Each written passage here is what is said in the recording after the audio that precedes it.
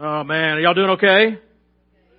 You're alive, you're well, feeling good in the neighborhood. Awesome. Man, we had a good time last week. If you were able to be here and our first annual Love Does Day and just kind of be out in the community, and you got to see a little bit about what Feed the Needs is going to be like. And one of our new ministries in the community on Monday nights will be White Rock Park area and providing hamburgers. We're providing meals, meeting physical needs so that people can meet Jesus. And I'm excited about that, along with what we already do through Amen and Second Chance and being out in the community. So those are exciting things. But we also got to help out and build a porch and do some things at one house and take meals to the police department, sheriff's department, and the nursing homes. And a lot of different things went on, and it could not have happened without you saying yes. And a little different day, but we appreciate you stepping in and getting out. Maybe some of you getting out of your comfort zone to do some of those things. But this idea of love does comes from John 3:16, a verse maybe you've heard or seen. If you've been around church, if you've ever watched a sporting event, they always find a way to put that John 3:16 up there. And it's because it's a powerful verse. And I don't even know if if you've been around church for a while, you see it and you just kind of gloss over it, and we lose the meaning and value and worth sometimes of this verse. And so I just want to read it and explain it just a little bit so it'll help us as we get into our series over the next few weeks entitled Love Does. And what does it look like for us to be generous in our lives and the way that we live as a response to being the child of God, who God was generous, and as we gather and collect and act like our Father, we ourselves will be generous as well. John 3:16. For this is how God loved the world. He gave His one and only Son. Now let me stop right there. For this is how God so loved the world. That word world is literally cosmos, which we get Cosmo and all the, not Cosmo magazine, but all these different things. So the entire cosmos comes from that. But interestingly enough, in the original language, it's this idea also of, for God so loved the world that was in opposition to Him. That was actually an enemy of His. Because of that moment when Adam and Eve sinned, things began to change because of that moment when Adam and Eve said, hey, I want to eat from this tree. Even though, God, you've given me all this other bounty to choose from, I want this one. In that moment, it introduced this concept called sin. Now, I know sin is one of these words we don't talk a whole lot about, but we're going to spend some time thinking about it this morning. So in that moment, then two forces began to do battle, and it was sin and the holiness of God. And so in this idea of John 3:16 is, for God so loved the world that was in opposition to Him, that was an enemy of His, He loved them so much that He gave the most extravagant gift that He could possibly give, which is Himself in the person of Jesus Christ. So that we could have an intimate, personal relationship with the Creator of the entire universe. So this morning, we'll kind of talk about this verse a little bit more and lean into this idea that the one who gave Himself, Jesus, in that one, He became our sacrifice so that we could have a relationship with God. We could enter into the Holy of Holies, but also He became our high priest.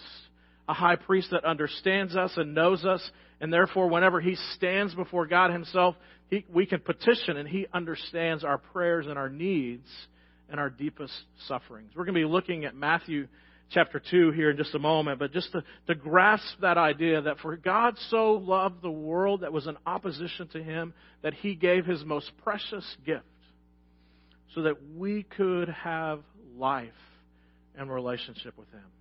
That is a powerful image.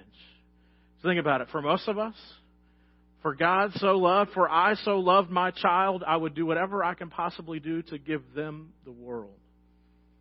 It's complete opposite of how God loves us. Have your Bibles, Matthew chapter 2. Look at the story. As we get into the story, think about this, is that here Jesus is about to be born, and historically what's happening is King Herod is the king, and King Herod was an appointed king. He wasn't truly Jewish. He didn't fully get all, and so he's an angry guy. And so there's just some interesting thing about the history here in this moment. And so here Jesus is about to be born. Somewhere far away in the east, there are these kings, these magi, these astrologers, these really wise, smart guys, and they somehow or another hear from God and are drawn to Bethlehem. They're drawn to follow this star afar away because they've gotten revelation that the King of the Jews, the King of the world, is about to be born. Now, to me, one of the interesting things about that part is that no matter where you're at in your journey, God will find a way to call you and to draw you unto Himself. That He will even use things outside of the norm. He used a star to draw wise men unto Himself so that they could bow down before the King of Kings, the Lord of Lords, and worship and give gifts. And I don't know that they even fully understood, but they were there. And so the same thing is true for us, as God uses whatever He can possibly use to draw us unto Himself so that we can encounter Jesus. So here's the story of Matthew chapter 2. King Herod, he's an angry guy. These magi are being drawn in. And where would you naturally go to find the new baby born that's about to be born King of the Jews? You would go to the king's house. So they show up at the king's house. King Herod, they knock on there. Hey, King Herod, we hear that you're about to have a baby. And he's surprised by this because he's not having a baby in his house. And so all of a sudden he's like, I don't know what's going on. The religious scholars say, hey, there is prophecy that a new baby will be born. And they ask, well, where's this baby going to be born? And they say, in Bethlehem. And so they gives them that information and says, hey, whenever you find this baby Jesus, I want to worship Him as well. And what we understand from history is that He didn't really want to worship. He wanted to take out this new baby because He knew that this was changing His lineage. And so He actually passed an edict that any children, Jewish children, male children under the age of 2, that their lives would be taken. So that's why Jesus was escaped and went to Egypt for a little bit. So Jesus is born during the time of King Herod, and these wise men come and they are there to worship the King of the Jews. And join with me then in Matthew chapter 2, verse 10, or we'll join the story. So after they've seen Herod, the star reappears to them, and they were filled with joy. They entered the house and saw the child with His mother Mary, and they bowed down and they worshiped. Then they opened up their treasure chests, the generosity that comes from worship. They opened up their treasure chests and they gave Him 3 gifts. They gave Him a gift of gold, a gift of frankincense, and the gift of myrrh. Now, symbolically, the gift of gold was a gift that you would give to a king. And so they're giving King Jesus kingly gifts of gold. And I don't know about you, but whenever we had our baby showers, if someone had put bars of gold and wrapped them up and put them under there for the baby shower, I'd have been like, yeah, sign me up. We're going to have a bunch of babies. But they brought this gift. But it's really a unique gift. And myrrh is a gift that is symbolic of someone who's going to die. It's something you would embalm or whatever, kind of cover over smell. And so they gave that gift, but then also frankincense.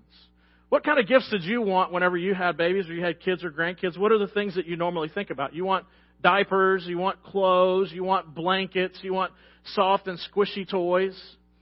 I'll tell you what, we got this one gift that I didn't fully understand it at the moment, but a few weeks in, I fully appreciated it, and it was called the diaper genie.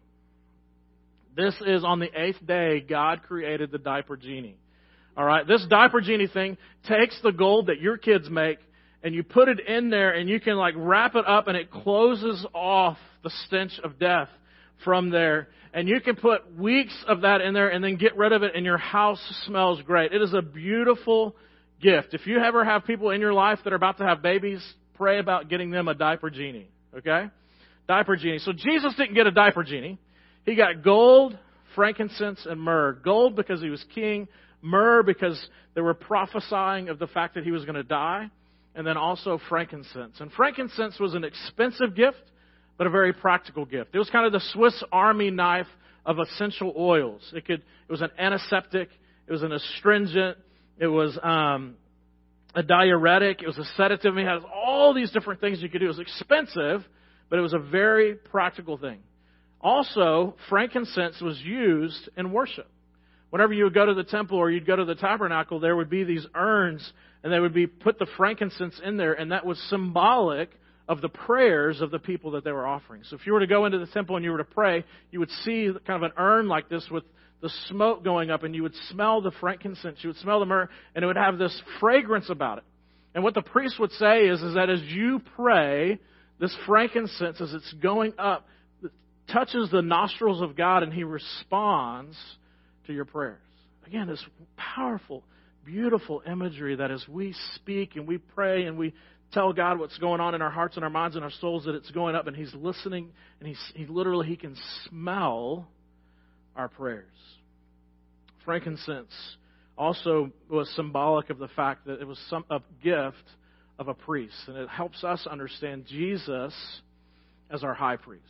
Now, if you've grown up or been around a church like Crosspoint or something like that, you may not fully grasp this idea of a priest. I don't dress up in priestly garb, and I'm not slinging incense or anything like that. And so it's a little bit different worship experience. But in the Old Testament days, a priest, in particular a high priest, represented the people to God.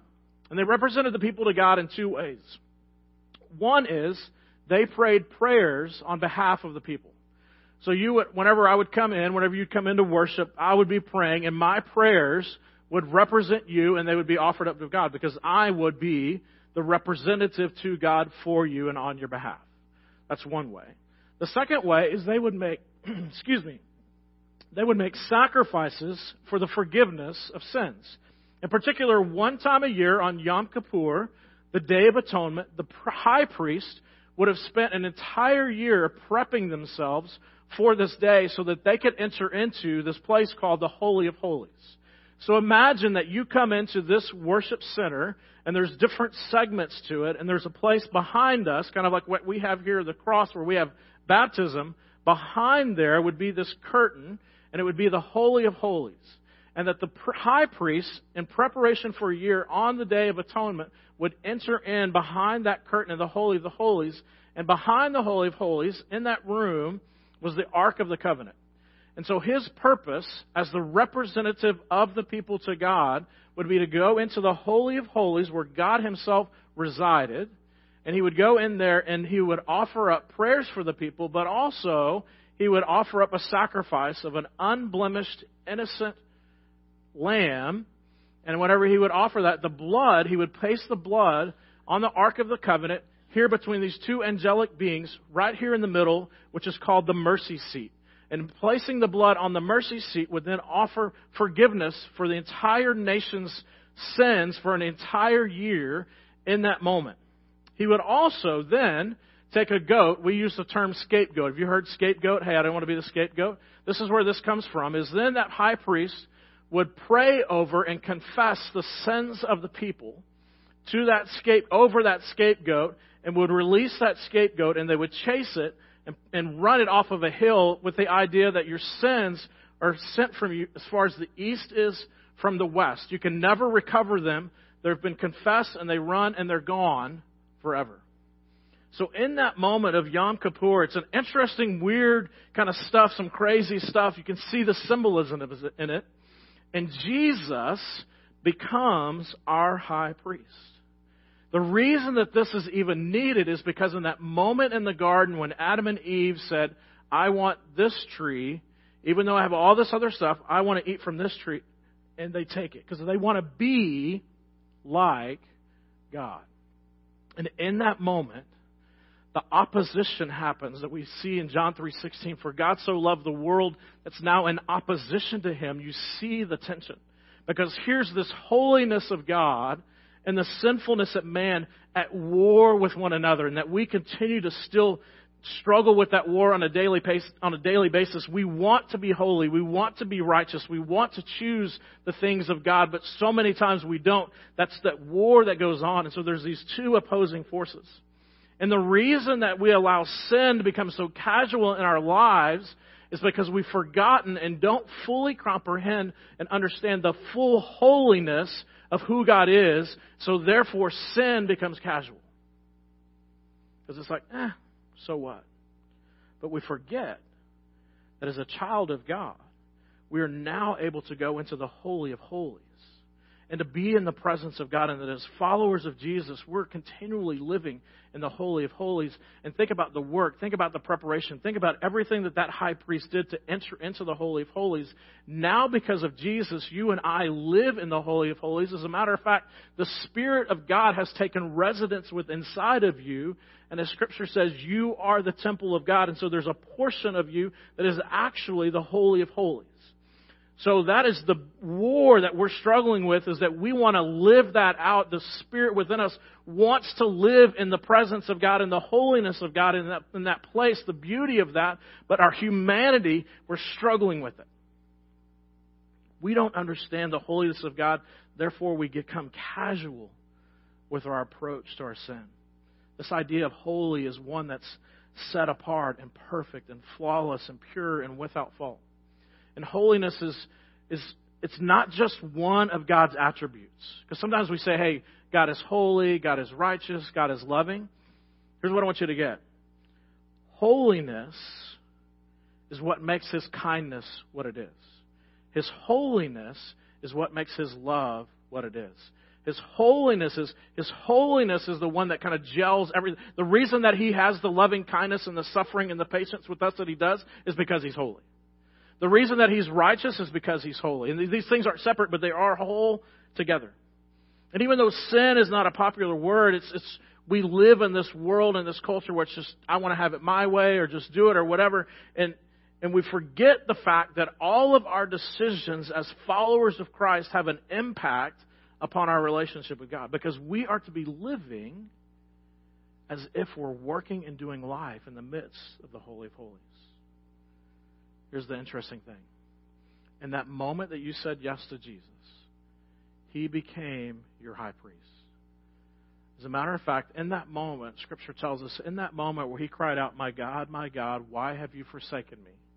That the veil in the Holy of Holies tore from the top to the bottom, representing the fact that now you and I, because of Jesus, as the perfect, unblemished sacrifice, and His blood is now poured out on the mercy seat, you and I now have the ability to enter into the Holy Holies and to worship the I Am on our own behalf. But we have a high priest in the person of Jesus who's not only our sacrifice, but He fully understands us. And it's not a temporary sacrifice. It has to have to be done year after year on the Day of Atonement. It was done once and for all, forever time, because He was perfect, without blemish.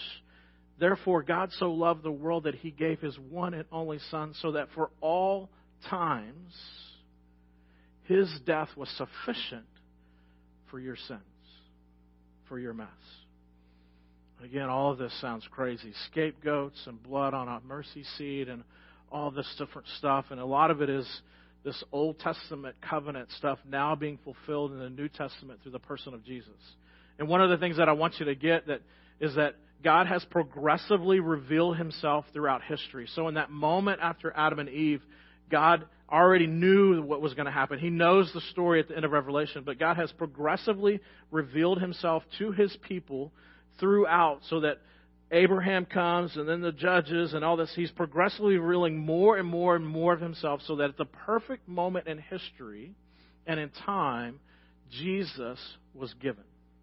You think about all the stuff that was perfect in that moment, God progressively revealed Himself. So at that moment when Jesus came, it was perfection for all of history. There had never been a period of peace like that. There had never been highways like that. There had never been a time in history where everybody spoke the same language. God, in His timing, His perfect timing, showed up and offered His Son for us so that we could enter into the Holy of Holies. Look at Hebrews chapter 10 and 10 and following. For God's will for us was to be made holy, even when we were in opposition to Him. God's will was for us to be made holy by the sacrifice of the body of Jesus Christ, once for all time. Under the Old Covenant, the priest stands and ministers before the altar day after day, offering the same sacrifices again and again, which can never take away sins. But our high priest, Jesus, offered Himself to God as a single sacrifice for our sins, this unblemished, innocent scapegoat, good for all time. Not a temporary solution, good for all time, once for always solution. And then what happened? He sat down at the right hand of the Father. as our high priest. He understands, he knows, he's experienced. There is no better priest that's ever been. He's the sacrifice, and he understands everything that you need. Some of you have accepted and received that gift. And you have been declared holy. Not because of you.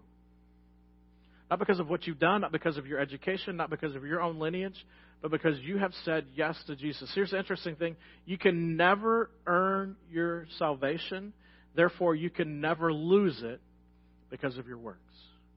So one time you say, yes, you're His.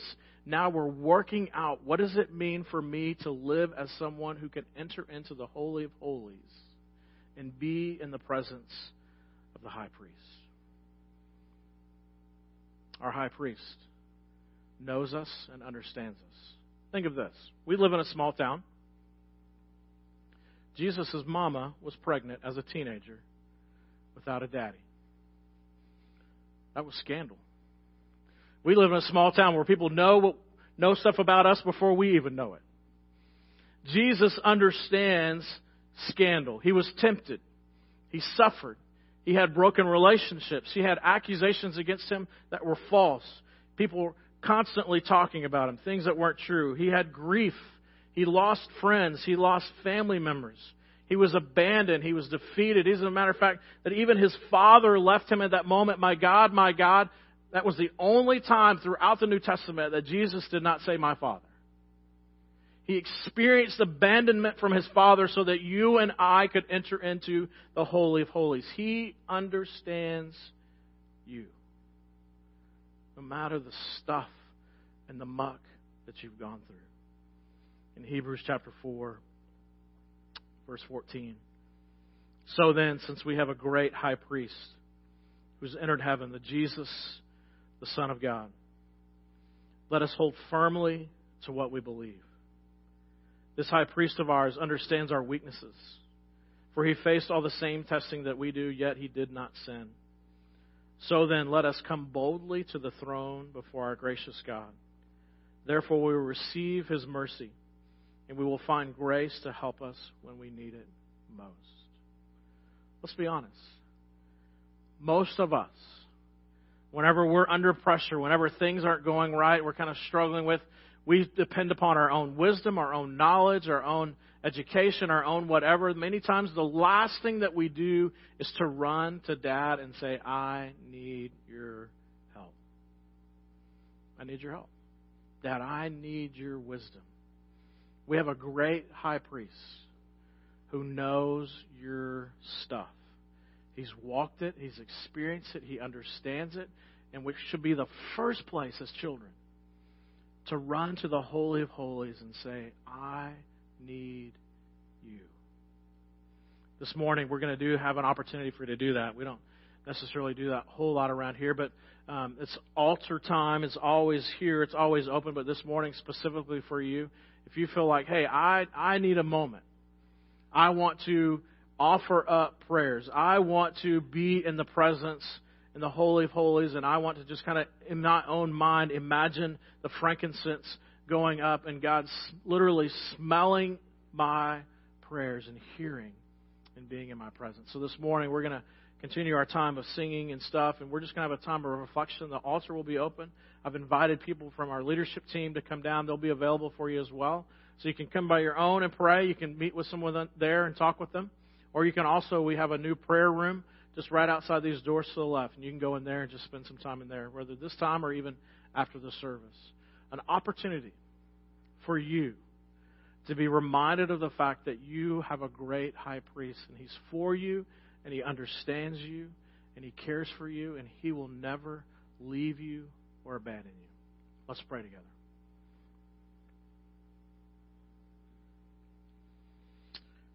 Dear Heavenly Father, love does. All of us have experienced people saying they love us, but their actions showing completely opposite. We've been hurt. We've been devastated. We've lost trust and faith in others. Father, that may we be reminded, may we understand that your love is complete. Your love is sufficient. Your love is holy. And that when you say you love us, you back it up, even when we're in opposition to you. Even when we're running away from you. Even when we lob accusations at you. Even when we say you're not enough.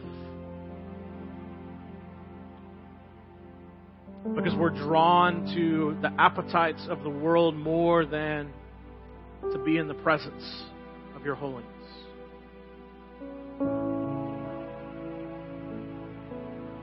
Father, I pray that during this season, that as we think about Jesus and baby Jesus, and we think about the gifts underneath the tree, may we be reminded of the greatest gift in the person of Jesus Christ, that stepped out of heaven and took on flesh and walked among us. And experienced all that we've experienced in our humanity. And still did not sin. So that He could be the sacrifice. So that His blood, His life could be poured out on the mercy seat. A once for all sacrifice for all of mankind.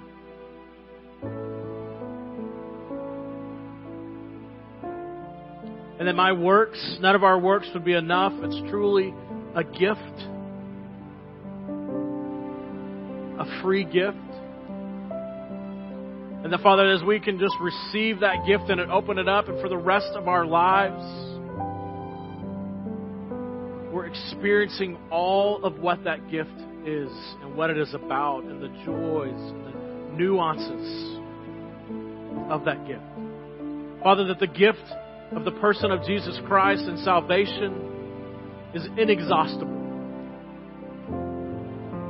We will never come to the end of fully understanding what you have given us in the person of Jesus. His mercy, your grace, your long-suffering, your patience, your kindness, the ability to crawl up into your lap and say, Daddy, I need you. So, Father, I just pray this morning that we would just maybe get a glimpse of what it cost you. That this seemingly small gift of frankincense from these guys from afar, that in their worship they opened up a treasure chest and said, this is what we have to offer you. Father, may we seek to live out as followers of you, as your children, what it means to live out of the Holy of Holies. That we be set apart. That we live out of purity. That we live out of holiness. That our appetites and our mindset and the way that we love is different. Not because of us, but because of the greatness of the gift that you've given us. It's in your Son's name that we pray.